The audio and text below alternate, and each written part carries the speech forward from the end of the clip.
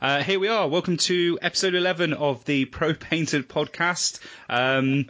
You're never going to hear it, but we've been chatting an inordinately large amount of bollocks before we've just cracked on and decided to actually record this episode. So you can hear both of them giggling away at the background. It's our regular episode, and I'm joined by... spent. Yeah, that's it. I think you've peaked, Rob. You can just lay back, stop your dog eating the shit. His dog's... I'm edging. He's got his dog in with him. He's in the kitchen because his missus has got a fucking early meeting or some bollocks. But anyway, we've got Rob Ellis. How are you, mate? I'm good. Welcome all to an amazing episode. I've got such a good feeling about this one. Good, yeah, me too. And we've got the heavy Welsh breathing of none other than Ian Gilmore. Hiya, Matt. How are you? Yeah, I am. I'm in a really good mood, I must say. Yeah, so am I. I've just nicely filled with a Chinese, which is not like a woman or anything like. What's her name? Just food. Yeah, I preempted that pun. So here we are. Great to get another episode together, and it's our first proper kind of, I'm not going to say review because it isn't, a bit of a chat, a bit of an overview. We're going to focus on the Idoneth Deepkin, as me and Rob have both got the books. We've had a look through. Ian hasn't, because you've got it delivered to your parents' house for some weird reason. Well, it's just too much hassle having it delivered to a flat. Right. Okay. So I'm just going to get it in a couple of weeks. Do you mean a flat? Do you mean a flat in Liverpool? It's not about any of that. Ian has gone off the grid, so he doesn't want anything going to his actual address. He's living up in Liverpool now, and he's proper sneaking around, and that's why he's heavy breathing. Is it? Yeah. Is it because you're courting, and you don't want the women to know? No, it's not that. No, okay. No, so you don't want some fine filly to roll over in the bed in the morning, and there's a you've taken the plastic off an Idoneth Deepkin book, and just sat there with your reading glasses on. Oh, you weren't supposed to see this. See this? No, I've got nerd pride. Nerd pride. So it's fine. Yeah. Apparently, he told her it was people do those colouring in books. That's like a thing, wasn't it? A couple of years ago, these colouring in books, de-stressing colouring books, and stuff. And he's kind of gone for that angle, which I think that's legit, man. In this day and age, you've got to be proud of your hobby. You can't be like Tomlin, where we're hiding our books and stuff when people come round for dinner, and not going on trains with your armies and painting in public and all the rest of it. You've got to be proud of your hobby. You've got to embrace it, man. Well, you're trying to say that Ian gets women to colour him in? Well, I wouldn't say no. Not colouring. What if it was crayons? Would you say no then? I feel like that would hurt. Pegging. A proper pigment. I think crayons would be shit. Anyway, right, that's enough bollocks. So before we get on to the unsurprisingly long update about Be'lakor and whatever, we should just call this the Pro Painted Be'lakor podcast. That's what it's got. We'll give a quick shout out to our sponsor. So massive props to Curtain Games at the moment. They've actually just announced, so do please have a look. In October, it's the 6th. They're actually doing the first AOS Doubles event. Just been announced today, so definitely get on the Curtain Games website and check that out. I've no doubt the tickets will sell out pretty fucking sharpish. Already a couple of our guys are on it. So website as always is Curtain Games. So it's KIRTON games.co.uk. So they've got all their gaming area and everything is set up nowadays. They stream the top table. There's still no painting requirement, which is good while they're developing the scene. So it means people can bring, the armies they want to use. Doubles always is the case. It's a filth fest, so bring your hardest 1,000 points you could possibly think of. And obviously they've got the pre-orders up there, so they've sorted us out with all the Deepkin releases, which is awesome. So we'll get onto those in a minute. And then we've also got, as always, I've got Mercia Miniatures, which is the www.mercia-miniatures.com. One of the guys in our chat, a guy by the name of Will, wasn't it? Yeah. He really good idea. He's used a couple of their larger undead models. So in your head, think of almost like a more classical GW Wraith model to the scale of a Morghast, and use them as Morghasts and they look awesome. Like if you want to go from a bit more of a classical look to a Death Army, that works so well. Do you know what they actually remind me of? And sort of not to go off on too much of a tangent, but they remind me. They remind me of the Night of Shrouds. Yes. The thing that they released, and going back to what we said a couple of weeks ago about allying in different things and those things having the same theme, then surely that will tie in with that model as well. So if you've got that kind of theme going through, and obviously with the supposed releases that GW are going to be doing going forward with all the Night Haunts and stuff like that, then they're completely legitimate as far as tying your army in. So yeah, good shout on those models, man. Yeah, really, really, very much. And they're from, if you want to have a look on their website, you want the Jutes, which is basically their undead faction. They've even got a monstrous infantry section there. And it's got the guys, you can buy them in metal for cheaper or risen for a couple of quid more. Really worth checking out. They are awesome. I really like the Morghasts, but I can see how, they're a bit of an acquired taste. But yeah, great idea for Will, so props for that. So something else I wanted to give a quick shout out to. I don't know if either of you guys have seen this yet, because I always like this idea of, I think one of the things I used to like about the Black Sun, particularly back in the day, is that there was always a bit of cross promotion, letting people know about other stuff that's going on. And I think there's always something that's worth kind of keep going, really, and I'm going to keep doing it because I want other people to check out other content that's relevant.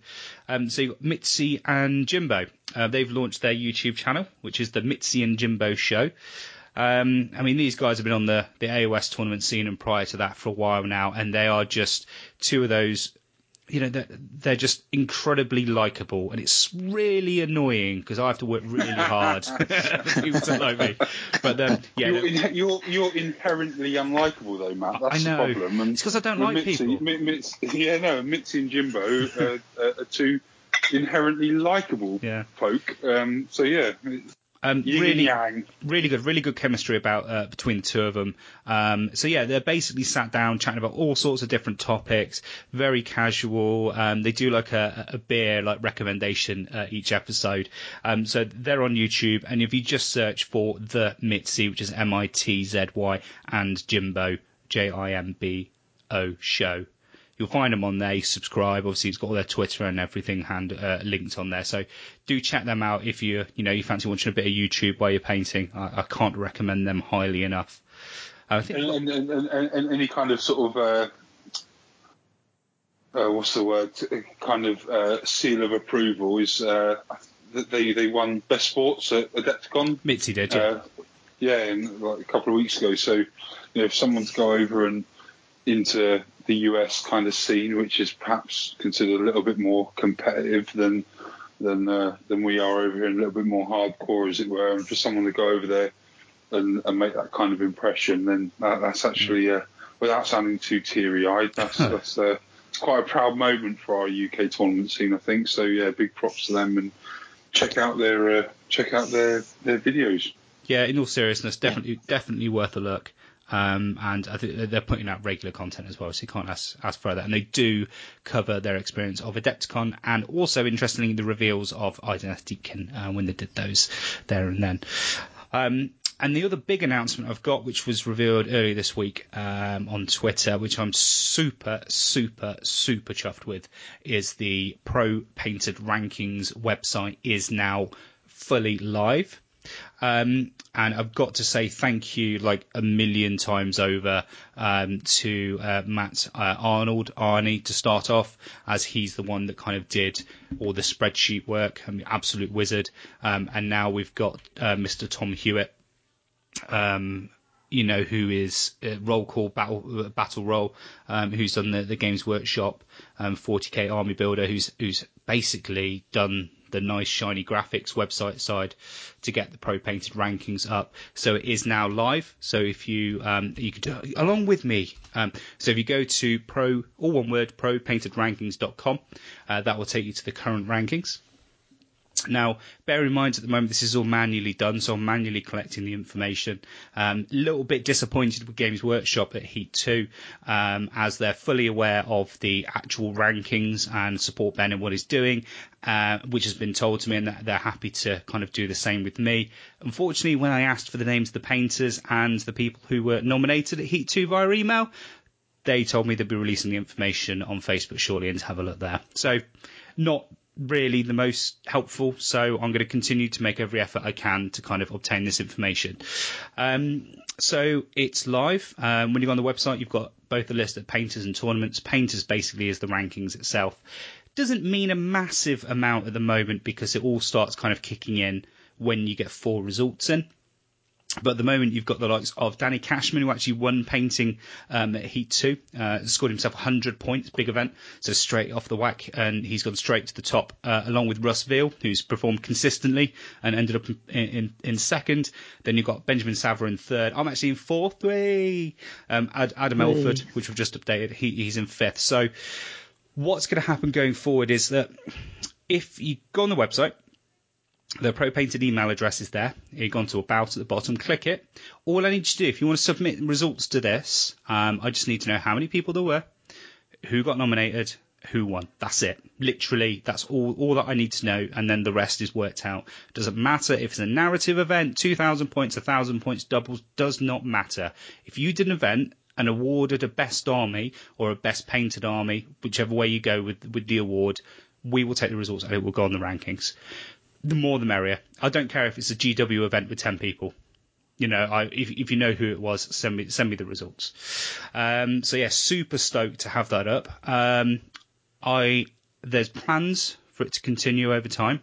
Continue to get additional features over time. An easy submit button for results, for example. But one of the big ones is going to be having a record of the armies that people actually score the events with. So a photo, really. So, you know, if Steve Wren goes to an event, wins with it, you'll be able to go on there, click on Steve, he'll have his list and other photos of all the armies at the events that he scored, and then we can go down the route of doing, you know, almost like best in faction icons and stuff like that, as same as the gaming rankings. But what we need to do is make sure the core of what we're doing works, and then all the rest is just gravy. So that'll come together as time develops. So yeah, do check that out. I'm super pleased with it. It looks super sexy, and it's got Pro Painted all over it, so I'm well happy. And yeah, I just want to say on that.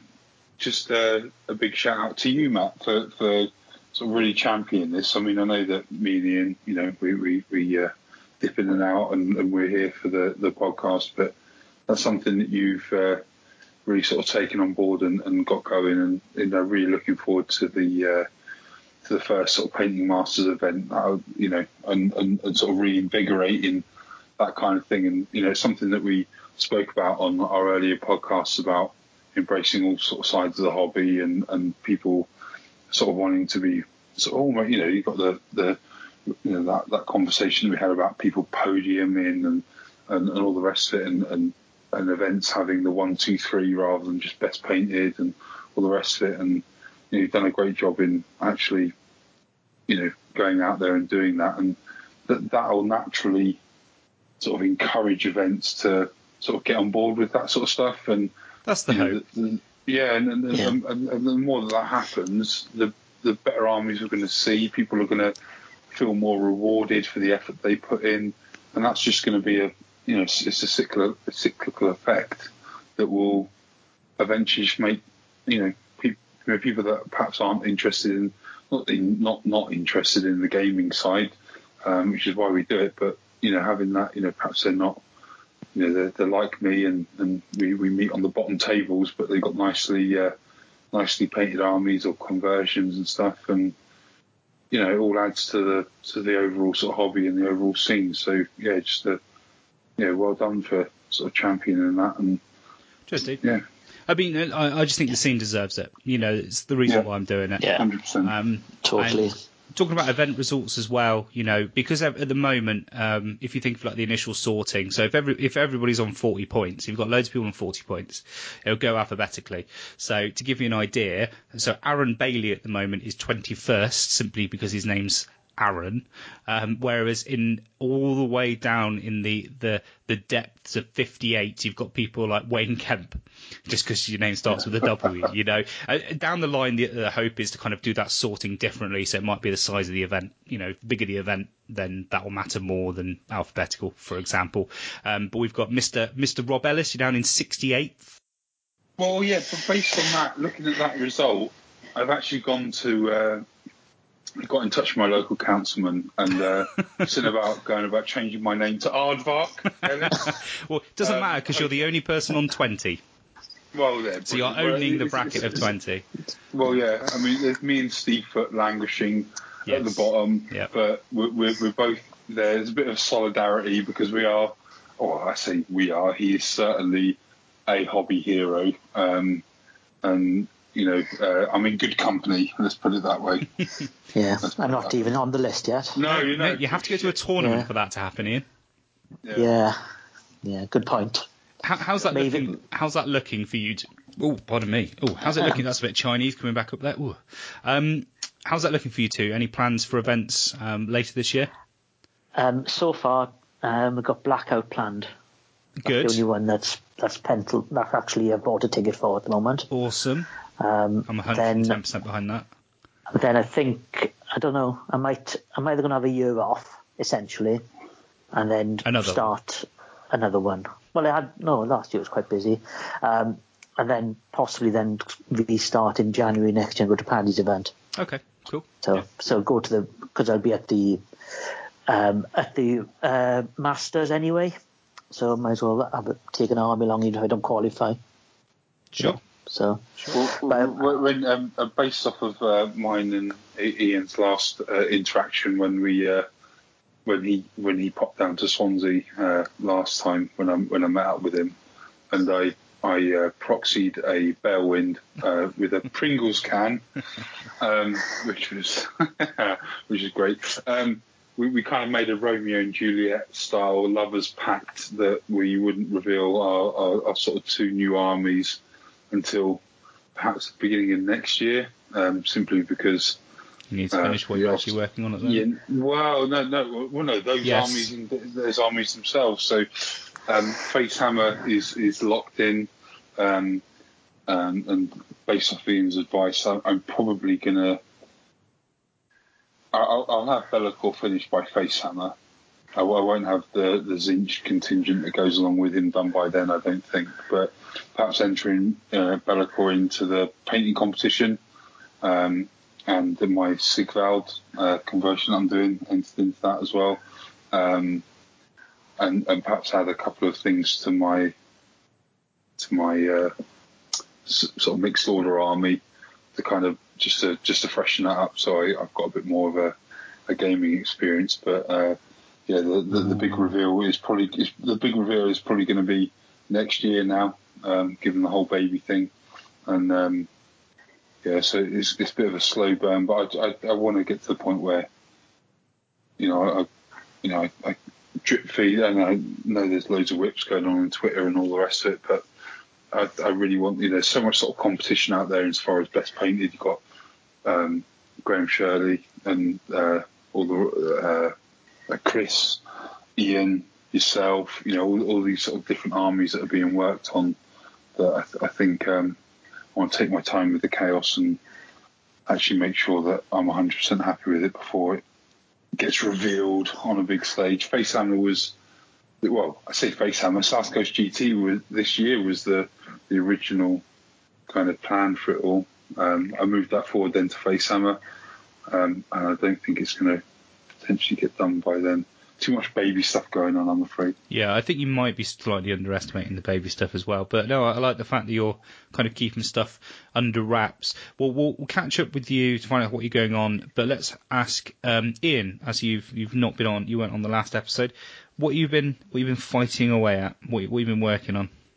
I've been painting Daughters of Cain. So I've stayed on focus, which is good. Good, yeah. So just been. I've finished the first 10 Witch Elves. I've done the 2 Cauldron Guard Witch Elves. I've done a Hag. I'm in the middle of doing a Slaughter Queen at the moment, which is good. But I'm having a bit of. I'm having a little bit of a wobble about how to proceed, because I'm either going to I'm tempted to go a little bit more mixed order and mix it up a little bit, because I've hit the point of the project where I've realised where it's essentially going to be 6 months of painting the same model. Mm-hmm. Yep. Because they're all very, very similar in the Daughters of Khaine. So that's one option. I've written a list which I want to take as an army, so I might just paint that. Or I might try to paint every option in the book and have a very sort of a little boy's army. There's one of everything. So, you say little boy, the correct terminology for those who don't know, it's called a Matt Clark army.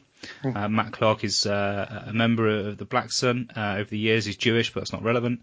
And he's been well known for picking up a lot of armies and taking one of everything in the army. 40Kers call it a Highlander. Yeah, there can only be one. Yeah. But I think it's fairly feasible for the Daughters of Khaine army, which I've never actually managed before, is to paint every option in the book. Yeah, it definitely is.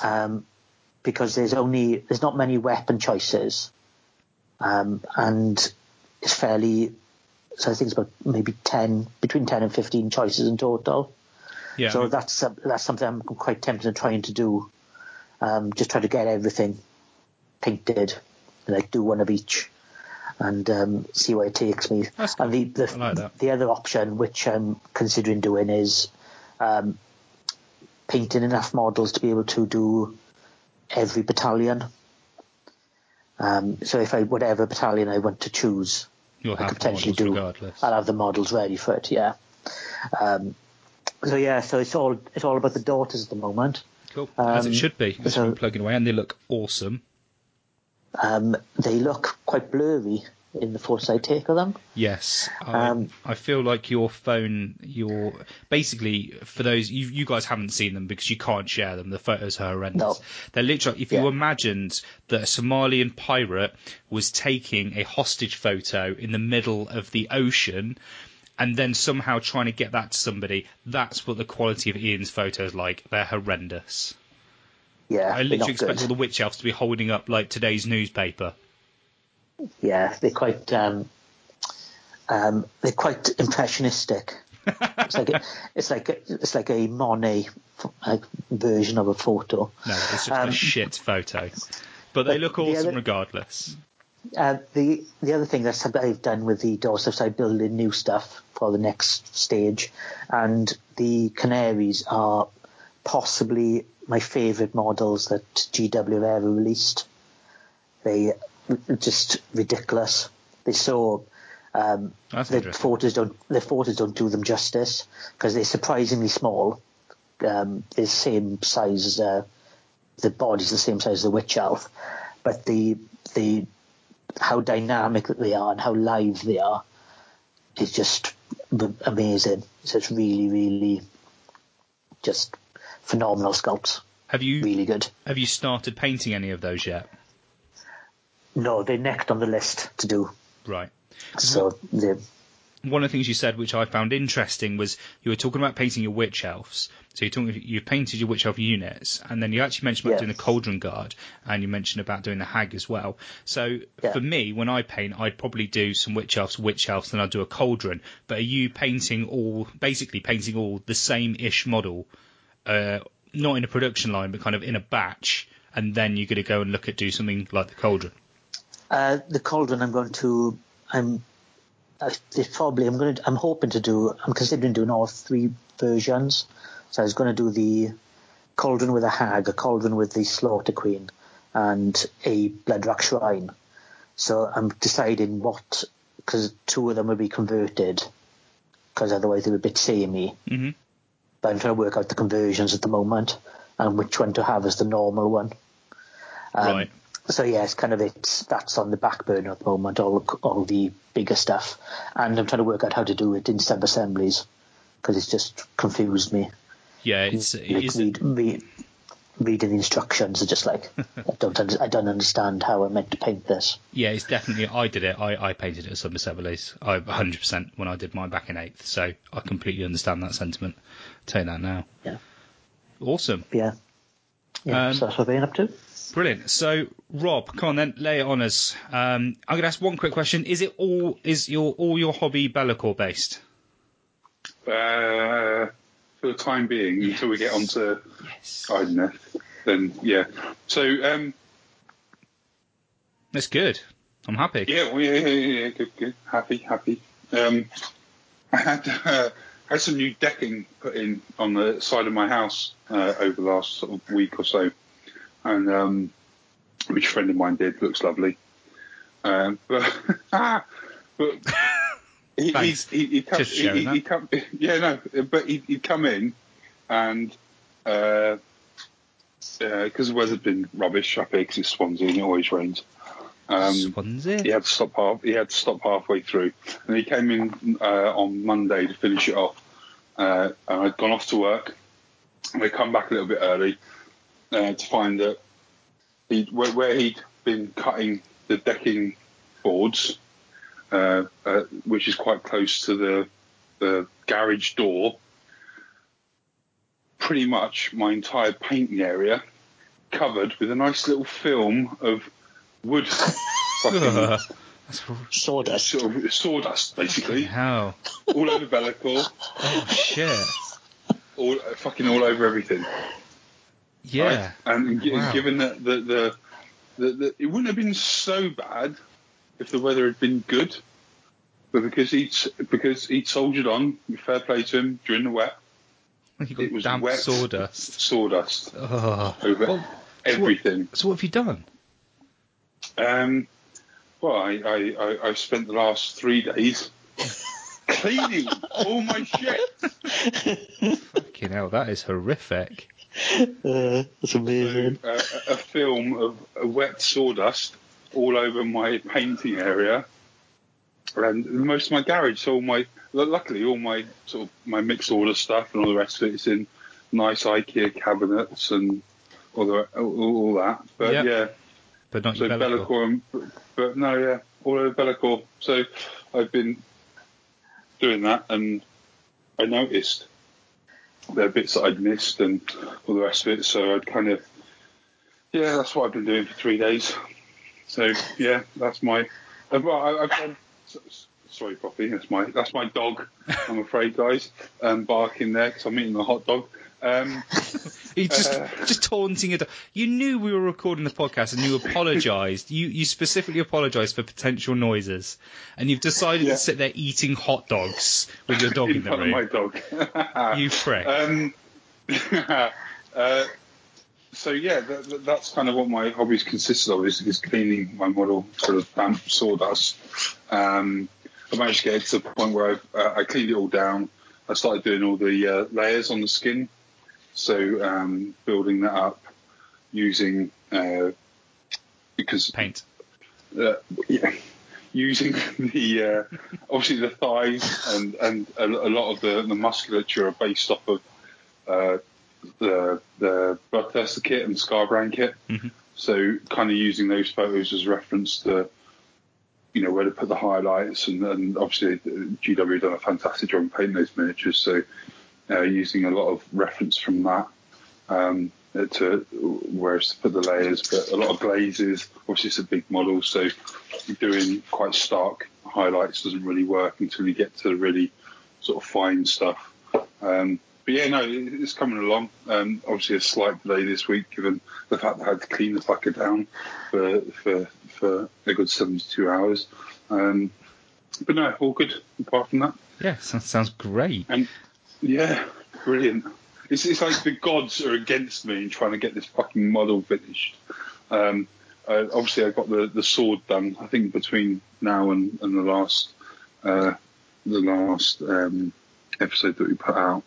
I'm really happy with that. Obviously, you guys really egged me on in making sure that the contrast was working well on that, and so really pushing the highlights on it and making it really pop. So I'm really happy with how that's turned out, and stuff like the orb that I did for him, using the CeeLo green shade on that to really sort of tie that together. So yeah, it's coming along. Obviously a little bit of a delay given what's happened, but still cracking on. Really sort of enthusiastic each night to come back from work and sit down and work on another little bit. Overestimated the amount of extra kind of spikes that I've added sort of coming out of the skin, because I want to do the striations on the horns, which are those banding kind of effects that people see on a lot of the GWs, like the lines on the spikes. Yeah, as you see. Yeah. So just cracking on with that, I guess. Awesome. But a bit of a delay due to the fact that I've had some handiwork done. So power tools again. Causing you fuck-ups. Causing me fuck-ups at the moment. So I'm going to get back to eating my hot dog, and we'll move on. I literally feel like the birth of your child is going to lessen to the impact of getting that fucking Be'lakor model finished.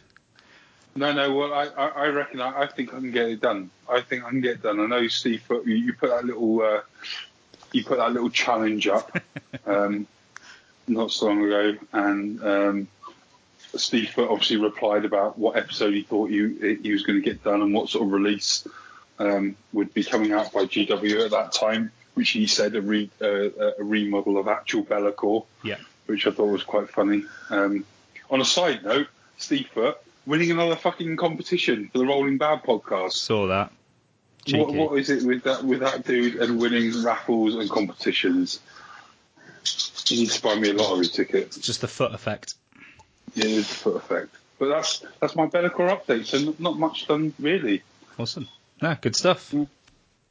So I suppose that leaves me. What have you been up to, Matt? Well, consistent progress towards getting my Tzeentch finished for South Coast GT is the long and the short of it. So as I hinted at, I had a couple of weeks off, and pretty much a lot of that time was taken up just painting Tzeentch models.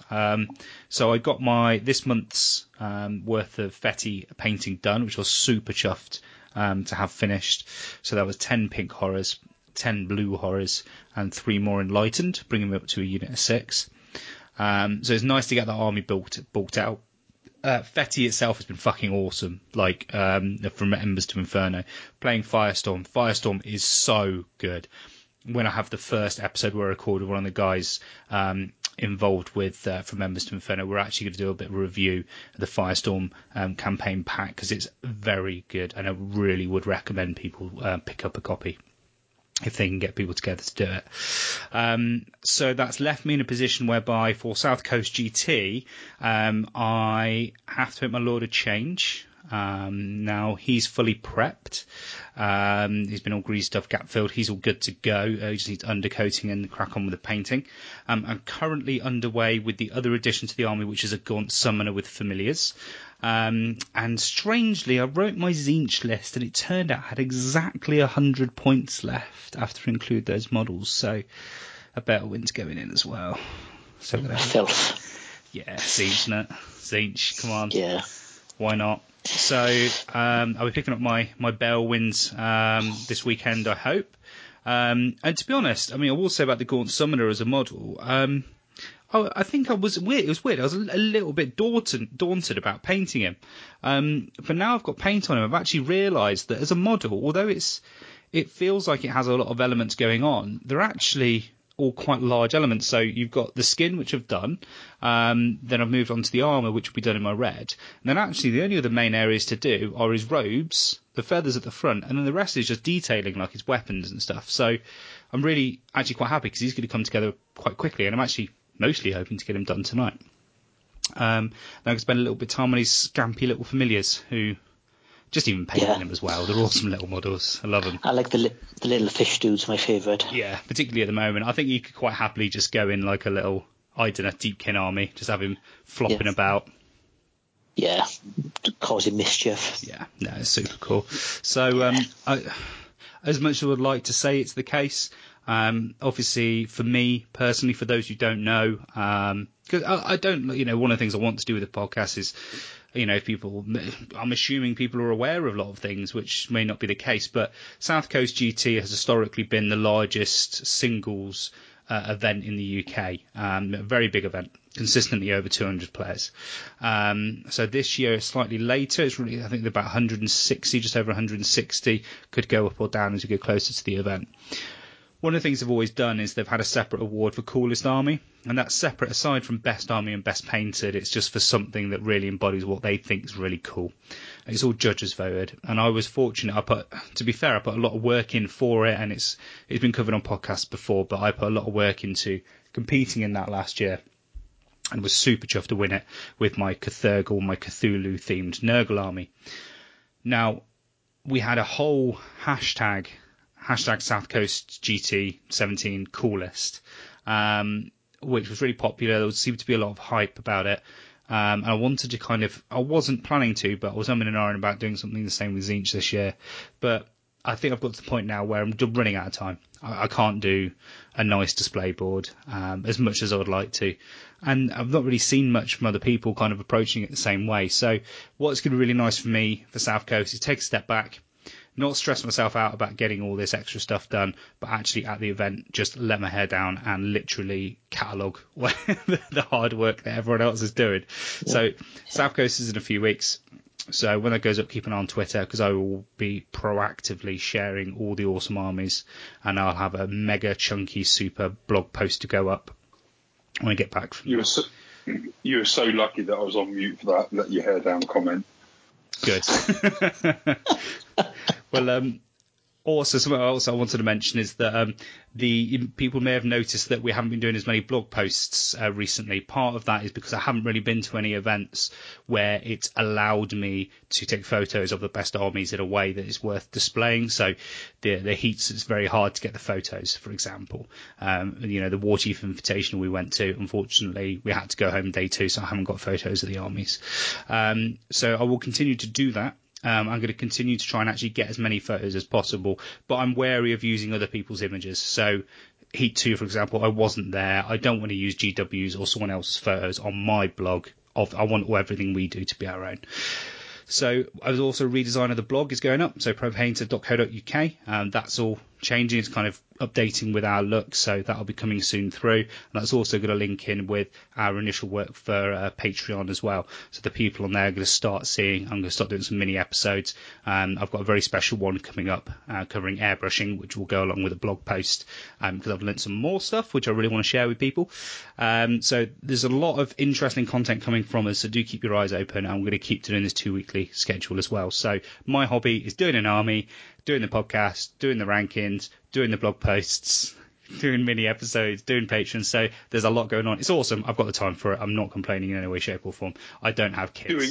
Doing everything and merely and just coming in once in a while, that's talking about Pro Painted is my baby. Pro Painted is my baby.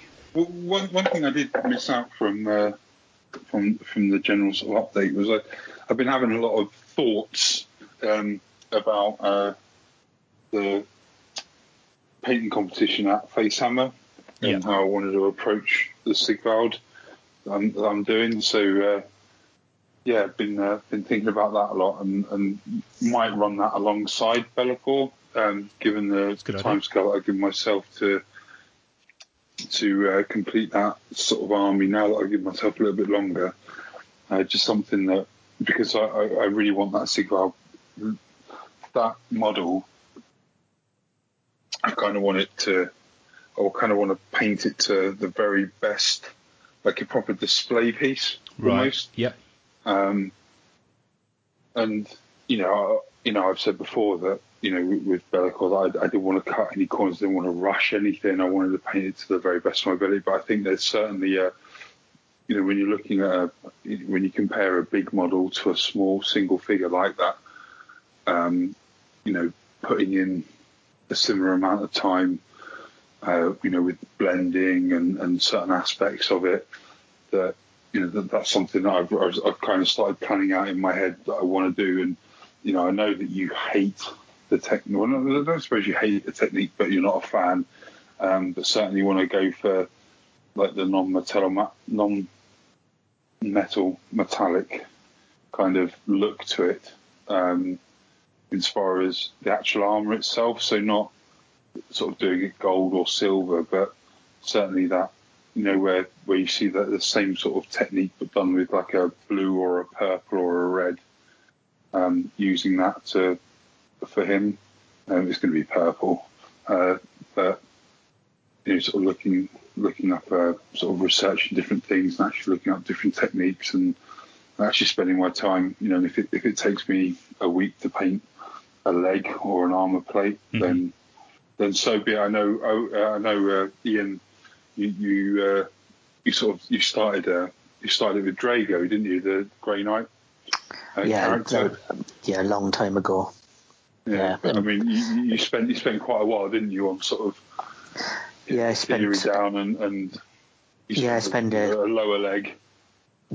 2 or 3 hours to do like half a leg, and then come back to the next day and do a couple more hours on the same leg. Yeah, it was a bit of a pain, to be honest. But it's good. It was good practice. Learned. It's one of these things. The more you doing like a half leg over like 2 to 3 hours, and then coming back to the same leg, and then doing a bit more at the same parts for the next day for a couple more hours, and it's very time consuming, but it does force you to learn how to blend properly. I think the difference between, I said about wanting to paint Be'lakor to the very best of my ability. I think the difference being with that and the Sigvard model that I want to do is I'm painting Be'lakor to the best of my ability with techniques I'm comfortable with. So I'm very much, yes, it's a big model. It's very intimidating. I want to make sure that, I'm pushing contrast as much as I can, taking all that sort of feedback from people that I've had with my other army and making sure that, that's in place. But as far as actually, going back to what you said, Matt, about being a technique painter, actually learning a new technique and applying that to a model and actually going that, whereas Be'lakor, as much as it's a big model, it's intimidating, it's kind of in my, and it's a lot of work, it's still very much, there's not a lot of that model. I think the sword and the orb are probably the two sort of biggest elements where I thought, I'm pushing myself out of my comfort zone with it. Whereas everything else, it's kind of like, I want it to be the best that I can possibly be, but it's not. It's stuff that I'm still comfortable with. I know with the detail that I want to put into the membranes and the face and the true metallic metals that I'm working on with the metallic paints and stuff.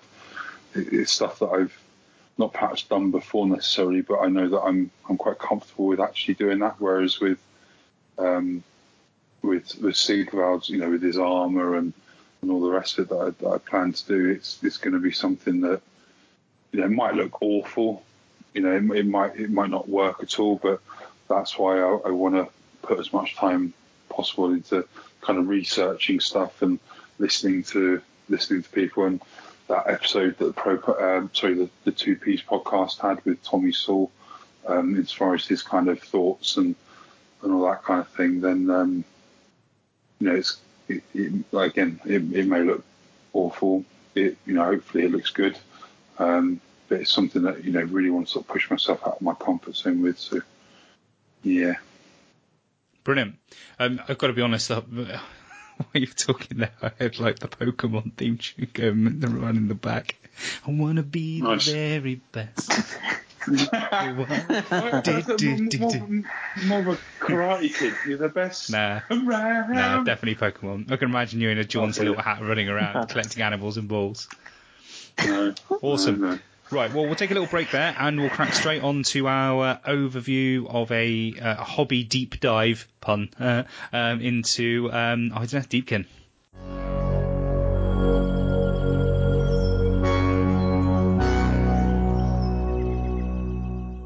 And we are back. So, let's plumb into the depths of the Idoneth Deepkin book. So, I'm going to start off by honestly saying I got the book.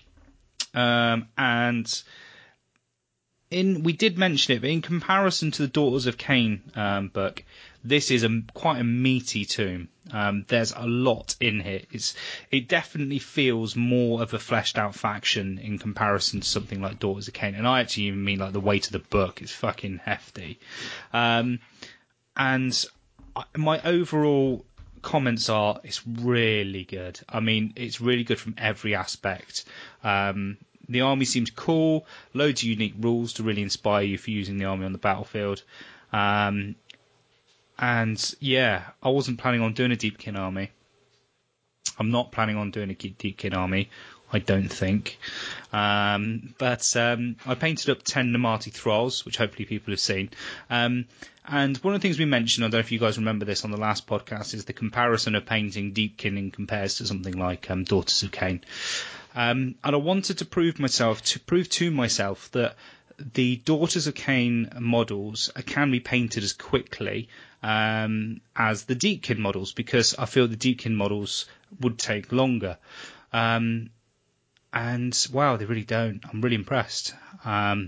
If you want to paint them quickly, you can definitely do it with the Deepkin. 100%.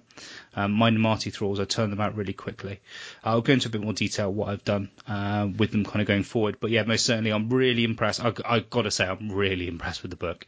And I think I'm going to do a slow grow army, dropping all my Daughters of Khaine plans, and I'm going to do the buy a box at a time, paint it up, add it to the army, build from there. Rob, as someone else who's bought the book, what's your overall thoughts? Yeah, it's been the first release that's kind of, I mean, I've been on ever since I sort of started with the Chaos stuff, that was more along the lines of when the Tzeentch book hit, so it's almost a year, well, it's well over a year ago.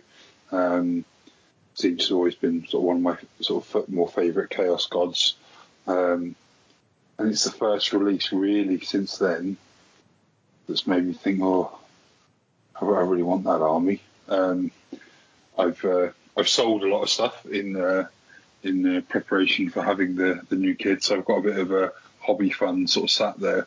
And although, like I said in the last podcast, you know, I really want to kind of wait and see what they do with the other elf factions and potentially Slaanesh. But when I got my hands on the book, it was like, yeah, this army's really, really cool. Yeah, really cool. I know we sort of said about one of the, I think it was Ming that mentioned it on one of the Twitter questions on the last episode about conversion ideas. Not necessarily conversion ideas, you know, massively, but stuff like Voltrinus, the High King, sort of giving him a bit of a sort of a repose, or I don't particularly like the head. I know that the artwork for him. What? I don't know if the artwork. I mean, the artwork for him, he looks like Bill Nighy from Underworld, the Underworld movies. And he's really pale, and he's got that little pouty fucking mouth. And he does look like Bill Nighy. I don't know if you've got the picture there, but look at it. I know exactly the picture you're talking about. Yes, and so that kind of. And going back to what Chris said about, GW's artwork, they've got the best in the business, haven't they? Let's be honest. And John it's Patch. So evocative. Well, yeah. But then, it is so evocative that when you see something like that, you can't help but then relate it back to the model. And it'd be great, they've got a lot of models and a lot of characters they brought out recently where you can have a helmeted version and a non-helmeted version, and I'm sure the model itself is so cool. I'm sure a lot of people wouldn't mind you just plonking a helmeted head on him instead, and like that's him anyway. But it's just little things like that. The model range is so good, and it's so sort of inspiring to a point where you just go with what they've given you. Do you know what I mean? Picking up on something you said there, from me personally, and I have said this before, the models themselves in isolation from the media that GW put out didn't overly. I've got to be honest, it didn't overly inspire me. Even the little stories they were writing and everything, it was not until I got my hands on this book that I've been inspired by them. Sorry, did you speak not on mute then? You weren't on mute. fuck's sake. I'm leaving that in. That's it. That's staying.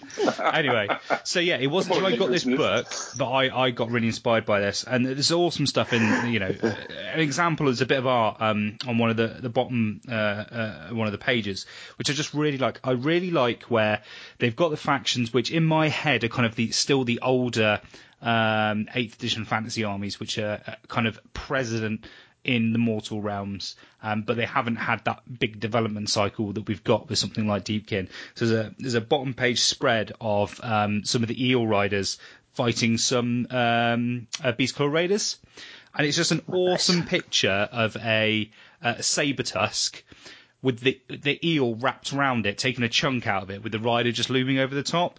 And it's stuff like that really kind of makes me go, oh yeah, that's awesome. And something else that you mentioned, Rob, was you mentioned, obviously, you've got a big boner for Slaanesh. Now, most certainly and I do want to cover the book, but I don't want to give not spoilers, but I don't want to cover it too. I don't want to tell you what's in the book. People need to pick this up and read it. But there's definitely a development, kind of additional, almost like teasing threads are coming through about what's happening with Slaanesh. And one of the things, a phrase that I picked up on here has in the book, it says, and it specifically references to it as, because there's so many S's in it, the stirring of Slaanesh, which is very cool, because it actually talks about Slaanesh almost being like he's almost like caught in amber, so he's like physically actually restrained. But yeah, it's interesting that's the terminology they use. It's the stirring of Slaanesh, and kind of the Slaanesh faction is hinted at being kind of they've got a new purpose. They're being riled up a bit. Something's happening. So yeah, it'd be interesting to see as the year goes on whether we're going to see a fully fleshed out Slaanesh faction. In addition, just on sorry, can I just interject there slightly? There's a fantastic podcast, and it's they dabble a little bit in AOS, but it's mainly a 40k one, but it's relevant here. Independent characters, and they did a series recently of covering off the 4 Chaos Gods.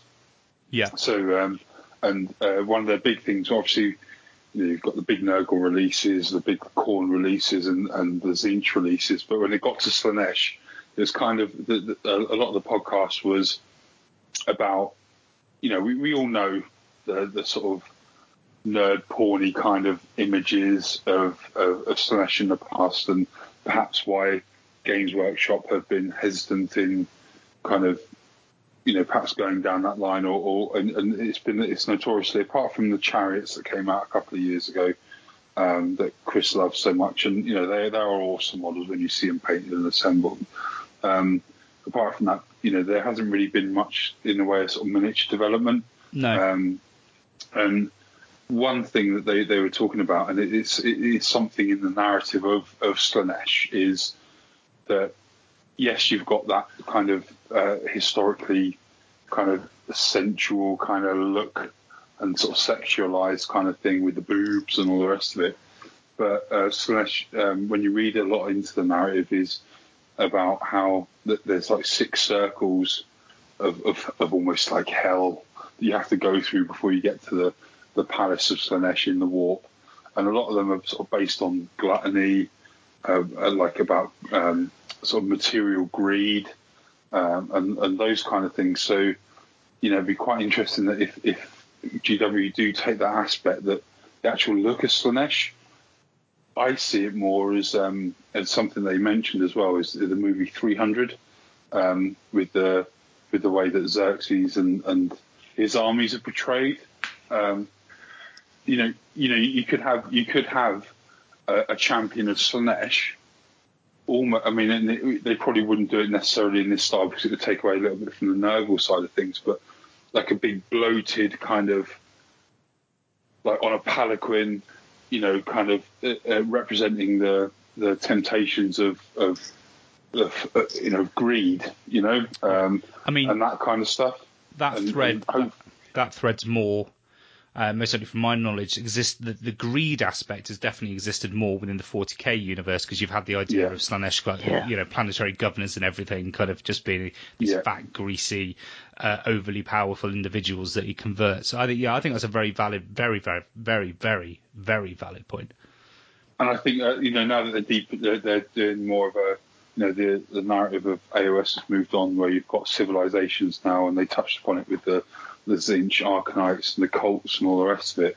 It's something that you could really see them developing, and so I wouldn't be surprised, especially if the mortal kind of side of Slaanesh was more, was perhaps based around that as well.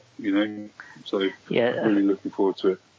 I think it's great how the point that I'm sort of eventually getting to is that it's great how one book that perhaps doesn't have anything necessarily, doesn't have anything because it's very tied into the AOF kind of narrative, but how that can lead on, and not to keep on using the same word again, to sort of piss out of you last time when you kept on doing it, but having that evocative sense of, the Idol of Deepkin is amazing, and it's a brilliant range, and GW are perhaps drawing out a little bit. I'd like to see more models released in a shorter time frame, but how they, how these little snippets of fluff and narrative relate to other things and kind of get the cogs turning as far as inspiration, perhaps other things, Yeah, definitely. And that's the Slaanesh kind of tangent that's there in the book for people to read. I think it's definitely interesting as the storyline develops.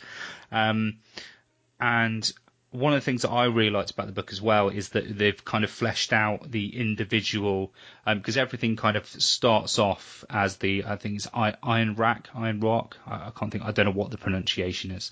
That's kind of who the Deepkin are, but they splinter and they break off into different factions. And I kind of, in my head, quite quickly, because when you're learning something, what you tend to do is related to something you're already aware of. So it's almost like the craft worlds. So you've got they're just like the generic guys. They're the main faction. They rule everyone. They're quite happy. So they're kind of like Beltan kind of thing. Yeah. Yeah. There's even names of enclaves that echo craft world names. Yeah. They actually do that, and I think I can't remember without looking it up. Is it a metacratic society where it's based on sort of ability rather than sort of your bloodline, as it were, which is something completely different from elves normally, where it's sort of based on martial prowess and what you've actually achieved rather than who you are, which I think is a really cool sort of take on it. Are the different factions influenced by what realm they're in? Not necessarily. Well, to an element, yes. Some of them. Unsurprisingly, there's no massive shock as to the traits of these different kind of factions, depending on where they are. But to give a quick overview, so you've got the Iron Rack, just like the normal guys. Then you've got the Domhain, who are known to be savage and even quite barbaric. So Velma beasts, probably. Yeah, kind of thing. And then you've got, I think, the Futhan, who they're the quick to anger, ever ready to battle and covered in red. So that's just like Samhain, like Eldar race. Yeah. The one that I really like, is the Morphan.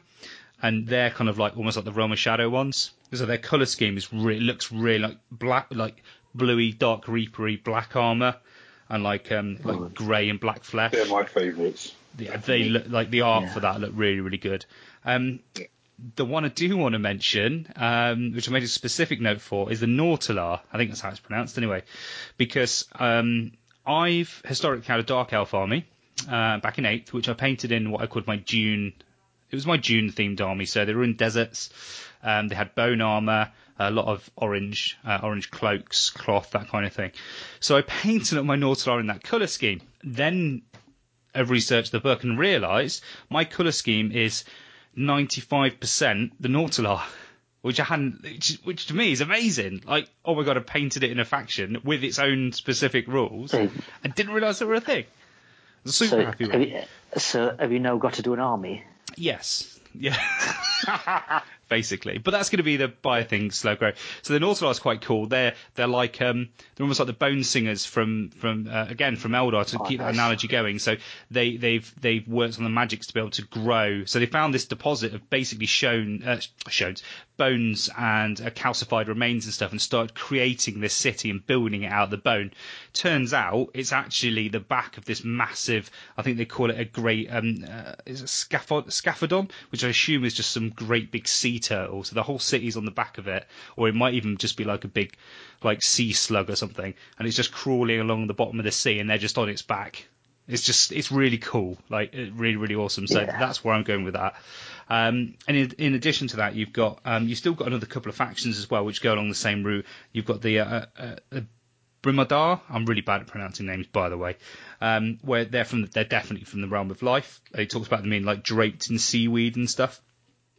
So it really, just through like really simple things, has really fleshed them out very well. I mean, having a look, Rob, was it Morfan that jumped out you the most? Yeah, I think that and the really got on the back of the realm of life. Obviously, given what my mixed order army looks like. Yeah, sure. That really kind of sort of spoke out to me a little bit, and that, it's kind of that double-edged sword. It's like I don't want to, I want to do something different. The dark sort of scheme of that. The other one was really appealing, and the fact they got like that, like the dark, almost kind of the black armor, and you could almost sort of highlight it up with sort of your purples on the edge highlights, similar to how Dark Eldar are painted. Yeah. How GW do those, and I thought there's obviously examples in the book of that, and they looked really, really cool. But then you sort of think, I don't really want it to be sort of an army where, I'm necessarily going to do a full sort of set of them. But it's okay. Well, then the life guys, I could perhaps do something with that and have them, where we said before about, adding a bit more movement and, having them with swimming through ruins and pinning them to ruins rather than flying bases.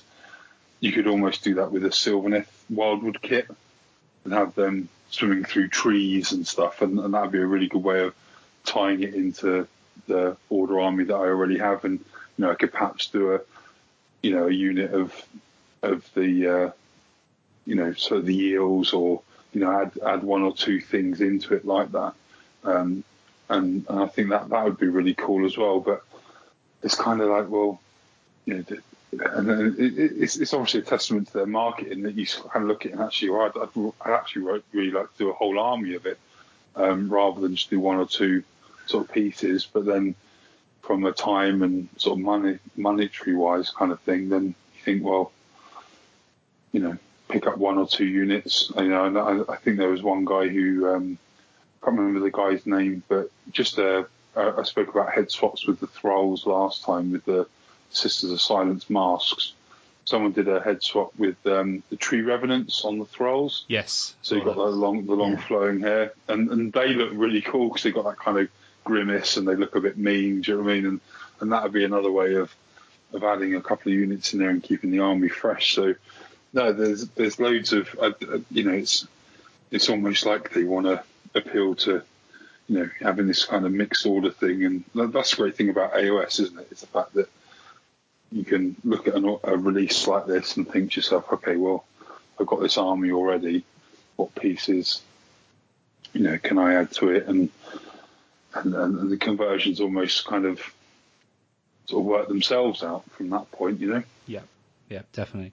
I mean, funny enough, one of the things that I found really interesting about the book when you do have a read is that it's actually got me quite interested in doing a Skaven army, because in the fluff, it basically says that Archaon, he tasks the Skaven factions with plundering the undersea realms. He finds out the Deepkin are there.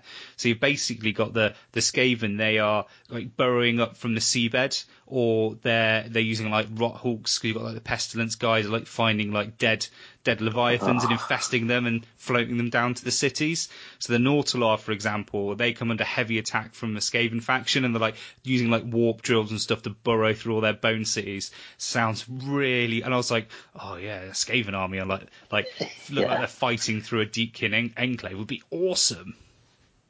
That's really my cup of tea. Yeah, it sounds proper awesome. Yeah, that's. Oh. I like that in the fluff. I like it when they bring in these kind of what are the other people doing, you know, even little hints. It helps you get those juices flowing, because I never would have thought of doing a Skaven army, or even having like my Nautilar army. I'm going to put trophies on there from Skaven, because it fits the fluff, so it makes them a little bit different as well. And it also mentions in there little things like there's a little bit of like a Space Marine thing about it. So we have like all the lost chapters, the lost legions. You've got that with these as well. So because it says that one of the original factions, we mentioned a couple there, one of the original factions disappears into the gloom and is never seen again. They don't know what's happened to it.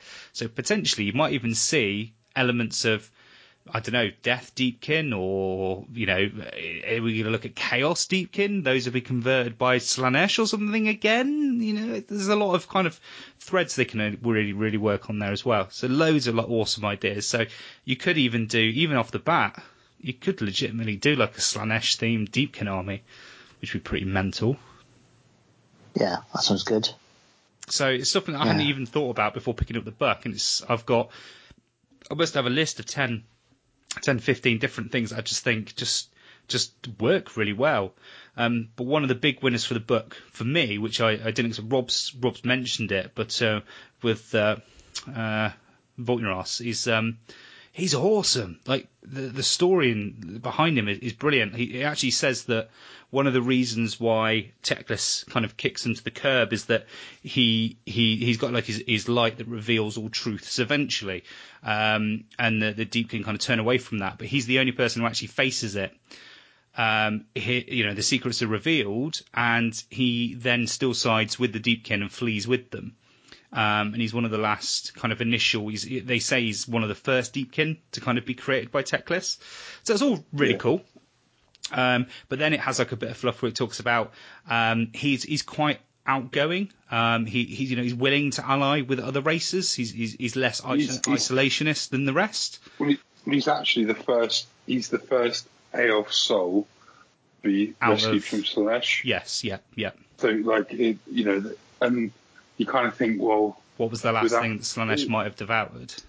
Exactly, and it's like they call it, storytelling. It's a beat, isn't it? Do you know what I mean? Are they gonna, that is something that, yes, he's the main sort of special character of the army, but where does that lead on to? Do you know what I mean? What is that going to be revisited? Obviously, it's going to be revisited, but it gives what does that mean for the future? Yeah, it's amazing, and it just goes to show that.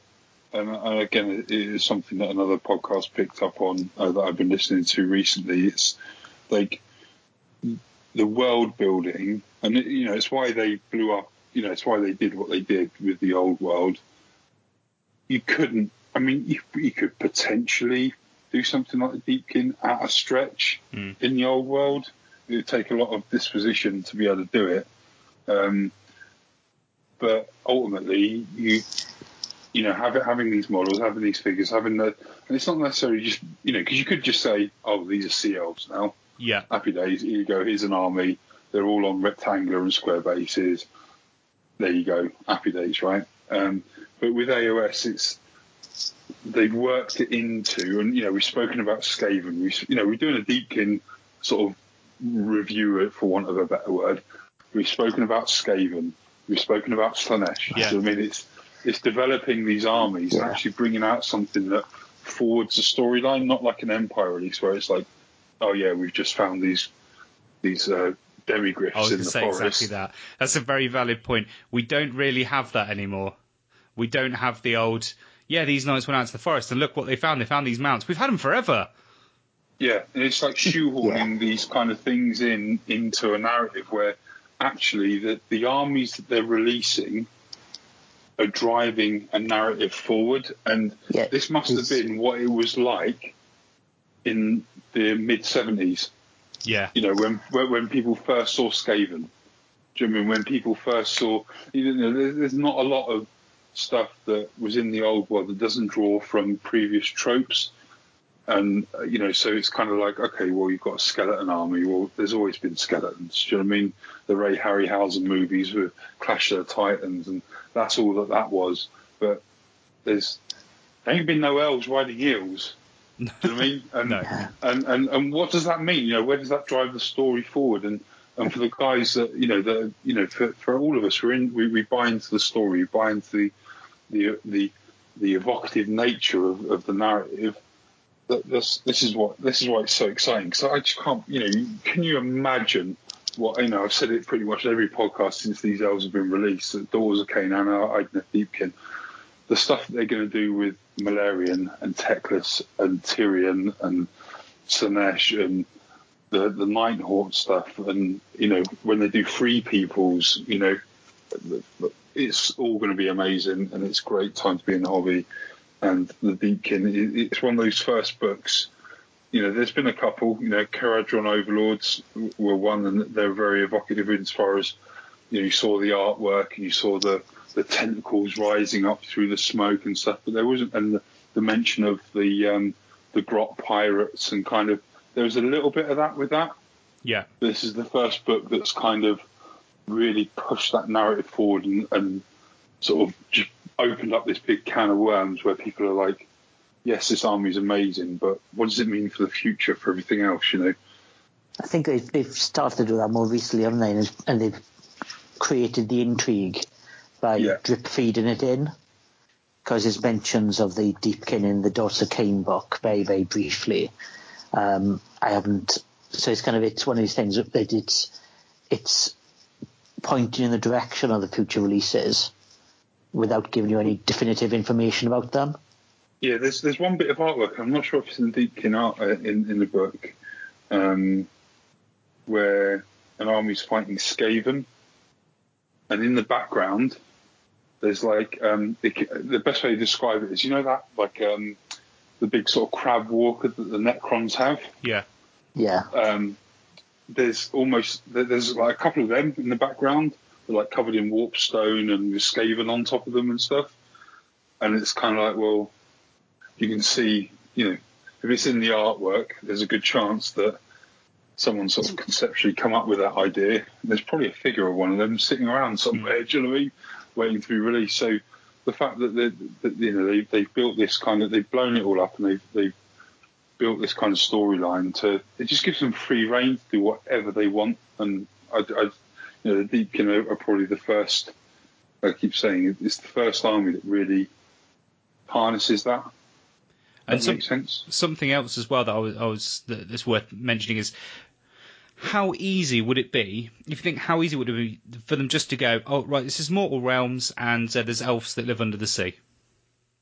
Never mind all this, Teclis has come and created and done all this and just gone, yeah, there's just elves. They're just Atlantean elves, they live under the sea. They could have just done that. They really haven't. They've made it their own thing, which is what I really love. I really, really do. And one of the things that kind of talking about developing things going forward is the painting guides in the book. Like, really good painting guides. They've got I think a 5-step painted to a very good level for each of the enclaves that we've just mentioned over 4 pages, which is fucking brilliant. Then it's also got, you know, it's got how to paint the skin, different ways of painting the armor, how to paint all the little animals, how to paint all the eels. I mean, I think it's 10 pages or so, but it's all in there. It even goes how to do shells, how to do Levodon skin, howders, barnacles. It's brilliant. This is, like, for painting, this is awesome. Like, really, really, really impressive. That's in the book. It's quite a contrast with the Daughters book, isn't it? Yeah, it really is. I mean, this even has, like, it gives you an idea of how to run the army and what combos to use and stuff. Like, it goes that far. Really, genuinely, this is a bloody good battle tome. I think this is the best they've produced to date. Hands down, this is the best. With the way they flesh things out, the world building they're doing, the resources they give you to paint the models, you know, the fact that they kind of hint you towards army builds, the fact that the battalions are all usable, that they're quite cool. You've got battalions that are specifically mixed with Sylvaneth and with the Deepkin. And there's a little story in there that says how when the Deepkin, they end up fighting a Chaos army and they become allies of convenience, they're completely shocked that Sylvaneth are affected by the Tides of Death ability as well. So their Edacy affects them. It makes them stronger, gives them the benefits. So that's the battalion. You've got that in the battalion. So that's an awesome theme, doing like a Sylvaneth-themed Deepkin joint allied of convenience army that maybe you've developed, you know, maybe they're a few years down the line and they're raiding and pillaging on the same shoreline and they get to know the Sylvaneth and then defending and attacking and whatnot. You could just do a really cool themed army. I'm really, really impressed with the stuff that they've got in there. It's really well thought out.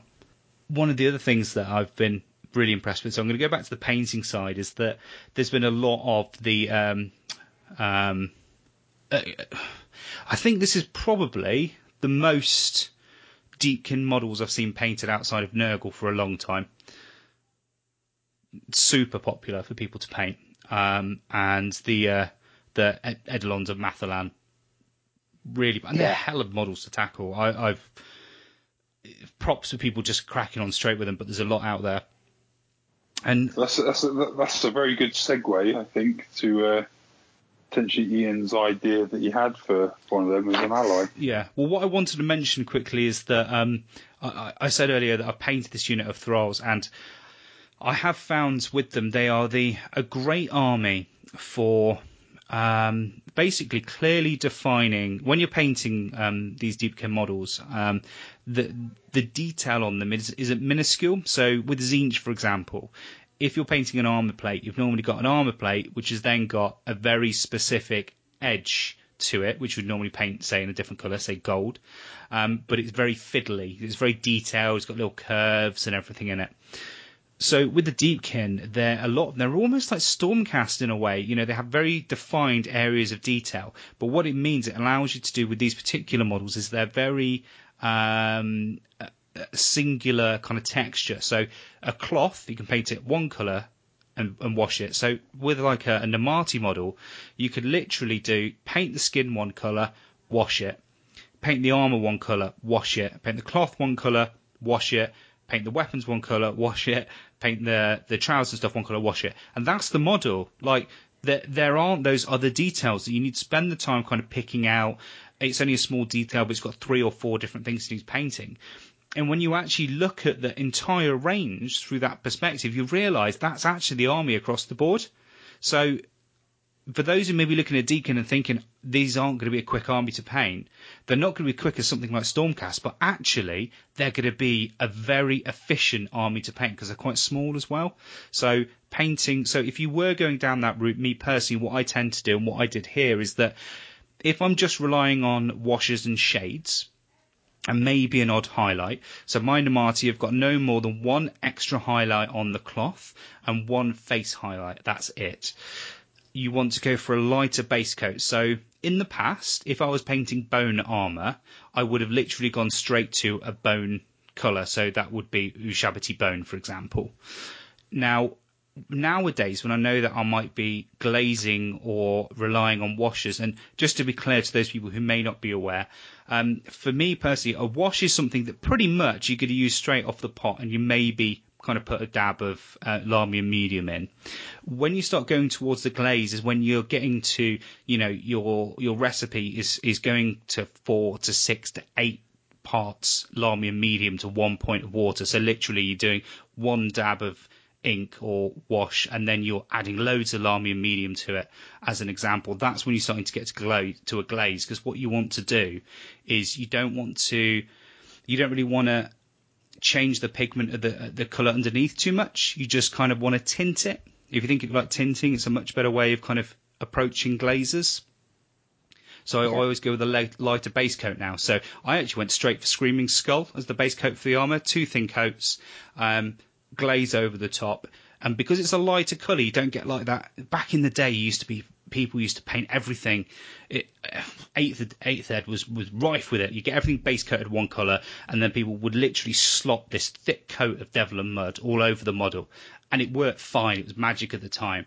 But as the quality of models have really improved now, you can paint, and the paints are better. So like Screaming Skull, Jesus, you can literally paint that on as you can almost have a white get away with one base coat with a layer paint, which is impressive. But if you're looking at doing the washing or you're looking at doing glazes, then you want a nice solid colour, and you always want to go a little bit lighter so that when you wash it down, it doesn't go really dark and dirty and muddy. I don't know if you guys approach it the same way. Yeah, I tend to I quite often use the wash the last thing I do. Right. And it creates the natural blend, and it creates a definition in the shadows.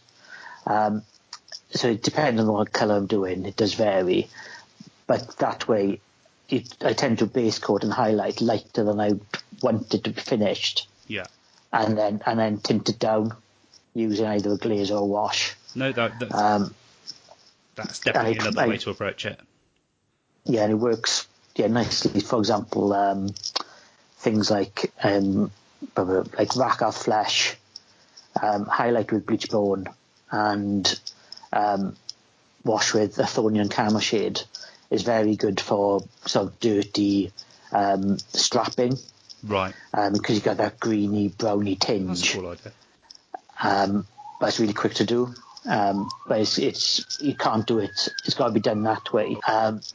But yeah, it just works really well. Because it looks wrong if you highlight it afterwards. Mm-hmm. So it's got to create the highlight by where the wash settles. Yeah. But it's just hard to explain. Yeah, but also if you think of it, so Athonian Karma Shade is like, as you say, it's like a greeny brown wash. So if you washed it and then you went to apply something like bone, which is a light bone colour, you've completely lost that tint. Yeah. You know, you've lost the elements of that brown and green, because that's going to be on the rest of the bit that you haven't shaded. So yeah, you're definitely right about that. And interestingly, talking about green, this is something you can see in, but looking at the actual Idoneth Deepkin book, you've got a concept painted army on the front. If you look from like the bottom part down, how awesome would an army painted in that way? Because it's all like the murky green. Oh yeah. It's all mono. Yeah, that'd be. Yeah, that's one of my temptations, is to continue the scheme I'm doing on the daughters onto with the green. Yeah, into the Deepkin, and I think it also would work quite well with Stormcast. Yeah. Caradron. I'm quite tempted to go mixed order, which is quite a worrying rabbit hole. I might follow. It opens up an awful lot of doors. It does, yeah. So Rob mentioned a minute ago about your allies idea, and you've just hinted at opening up a load of options. So what was the idea you had? Well, I've become aware that the Eidolon is 400 points on the nose. Yes. So I was thinking of possibly allying in the Eidolon into my daughter's army, but rather than do it as the Eidolon of Mathlan, do it as the Eidolon of Cain. Very cool. So doing it in a similar style model, possibly basing it on the same, like rather than painted as water, potentially painted as blood. Yeah. Like a big flowing cloak of blood coming off it. But then I'm not sure how exactly to do replace the bloke with a more Cainite version. It's a bit of a Rob Ellis type conversion, I imagine. This mental idea of having just putting the idol of the statue of Cain model off the back of the cauldron, just stick him in the cloak and just have him more as like a Jesus. He's just like a Jesus pose, just like walking through air with his arm out and everything, just on his cloak of blood. That'd work. Yeah, one option. That's it. You don't need Rob. Funnily enough, don't need Rob Ellis skills for that. Exactly what I suggested, but what you'd need is, because he's facing forward, you'd need 2 Eidolon cloaks. Right. So whereas the Eidolon, the Eidolon is turning right. So the cloak's flowing right around him, as it were, to an extent. Having two of those cloaks merged together so that you've got they're even on each side, and then having the avatar of Kane, obviously sort of changed up a little bit and potentially taking elements from the Eidolon body itself, but adding the more canine armor elements to it, and having that sort of as a central piece, so it's more face on, whereas the Eidolon itself it's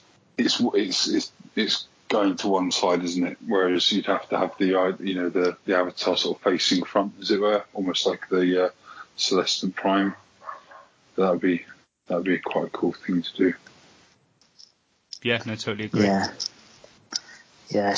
I mean, it might be beyond my skill set though, to be able to get. You have to buy two Eidolons though, wouldn't you? And have a spare avatar knocking about. But like as you said, you're in my town now when you're talking about that sort of stuff.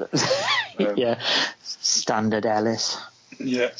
Awesome. Was there anything, Rob, that you wanted to kind of hit on, having a look through the book? Anything I've not mentioned that kind of struck you? I think the opportunity, one thing that with the painting guides, it was, there's so much kind of inspiration from, you just Google, brightly coloured fish, and you'd come up with loads of different colour schemes and, different opportunities to sort of paint. Obviously with the eels, they've got the modelling patterns on them that they've got in the book, and the sharks and all the different sort of beasts that are in there. And just a really good opportunity to try out different techniques in that regard. So again, not much in the way of sort of conversion opportunities apart from sort of reposes or little bits and bobs here and there.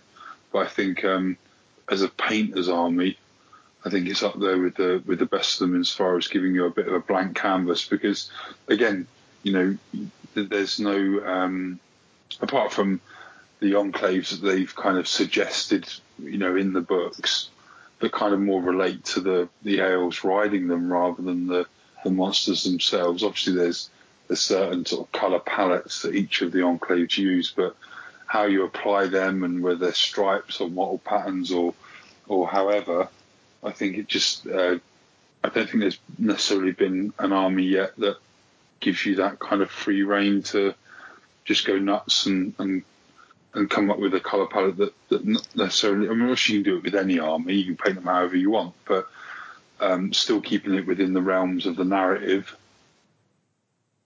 You can paint your Stormcast, pink if you want, but there's not necessarily a pink Stormcast chapter out there or chamber.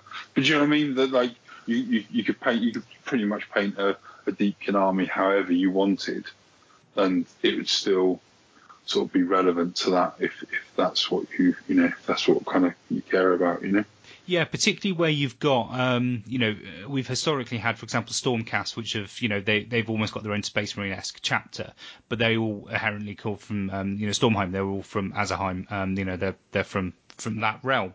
Whereas actually the Deepkin, they have taken on, from the book, they've taken on the attributes of each realm that they're from. So there's nothing stopping you having, a faction that could be based around the realm of metal, etc., and you can do the colour schemes to go with that, because they would be inhabitants of that realm. So it's definitely something you've almost kind of freer to do than you would be with Stormcast from a kind of a fluff and background kind of perspective. Yeah, I think the only army really that kind of gives you that kind of free reign, and it's a taking inspiration from nature almost is the Sylvaneth. Being able to kind of sort of almost paint this. There's probably not an army other than them out there that has such a potential for such a broad colour palette as far as mixtures of colours and actually being able to do them however you want. I think it's quite interesting with the Deepkin, the fact that you can have all the elves painted the same, but then you can throw in all the different animals in a variety of colours. Yeah. So you can have, because you wouldn't expect the shark to be the same colour as the eels, to be the same colour as the turtle. So you can throw in the variation of what you're doing and in the palette by the creatures rather than the actual elves themselves. Yeah, and it still gives you still keep the coherency then, don't you, through the elves that are on they're painted however they're painted, in your bone armor colour scheme like you've done, Matt. But if you like you said, you can go wild on the you can paint literally whatever colour you want. Yeah. Whatever takes you fancy at the time, because it's not going to be. You don't have to paint anything else in that scheme. All you've got to do is paint all the eagles the same way. Then it doesn't really matter what you paint the turtle as, because it's a different thing from nature. So yeah, it's quite a tempting project, I'll be honest. That's basically what's happened with me when I read the book. So was there any kind of any final words you guys want to add to our Deepkin overview? I'm just going to say, just pick it up, even if you're not looking at getting Deepkin. There's a lot in there to kind of give you ideas outside of that. I'm gonna paint the Dr. Octopus and see what happens. That's my plan. Awesome. Anything from you, Rob? Any final words?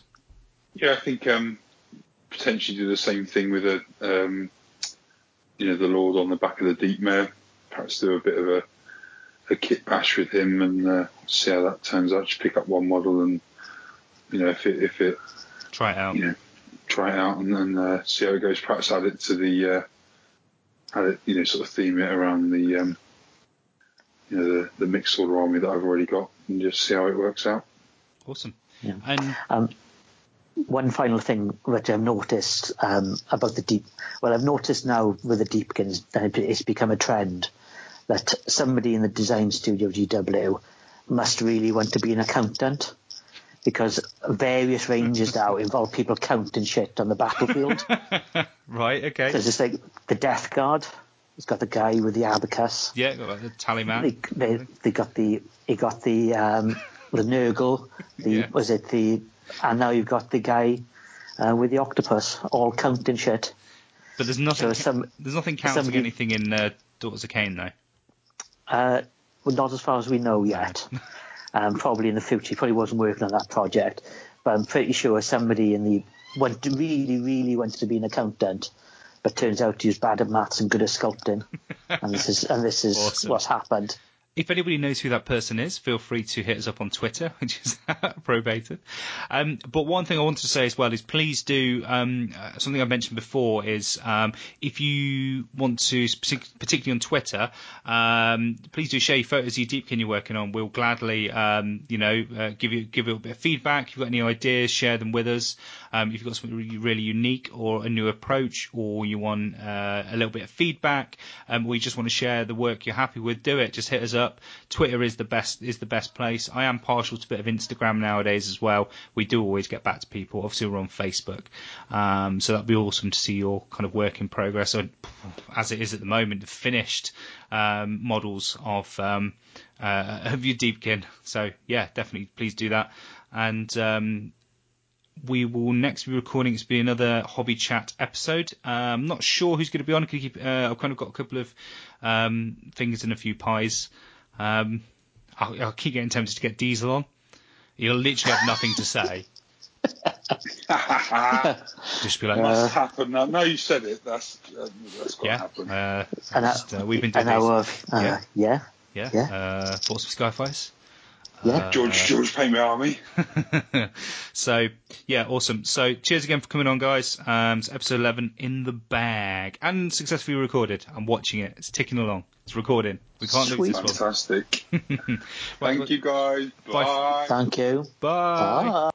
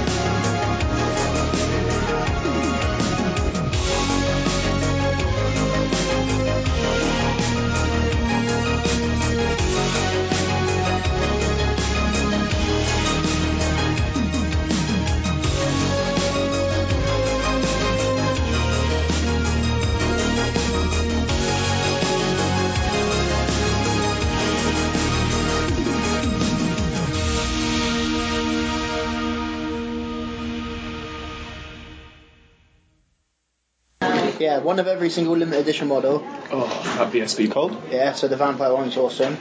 I haven't seen a lot lately. That Leopold Black. Scott wants some off you, doesn't he? Manan's blades. Your nan's blades? Manan's. Your nan's blades? No, Manan's. Is that like your nan's omelette? Diesel phoned me up from Games Day. I called him Manning's He was blades. telling me he was getting Manan's blades. And I kept saying to him on his phone, what do you mean McGrand's daggers? And he wasn't getting it. I was going, you buy McGrand's daggers? Yeah.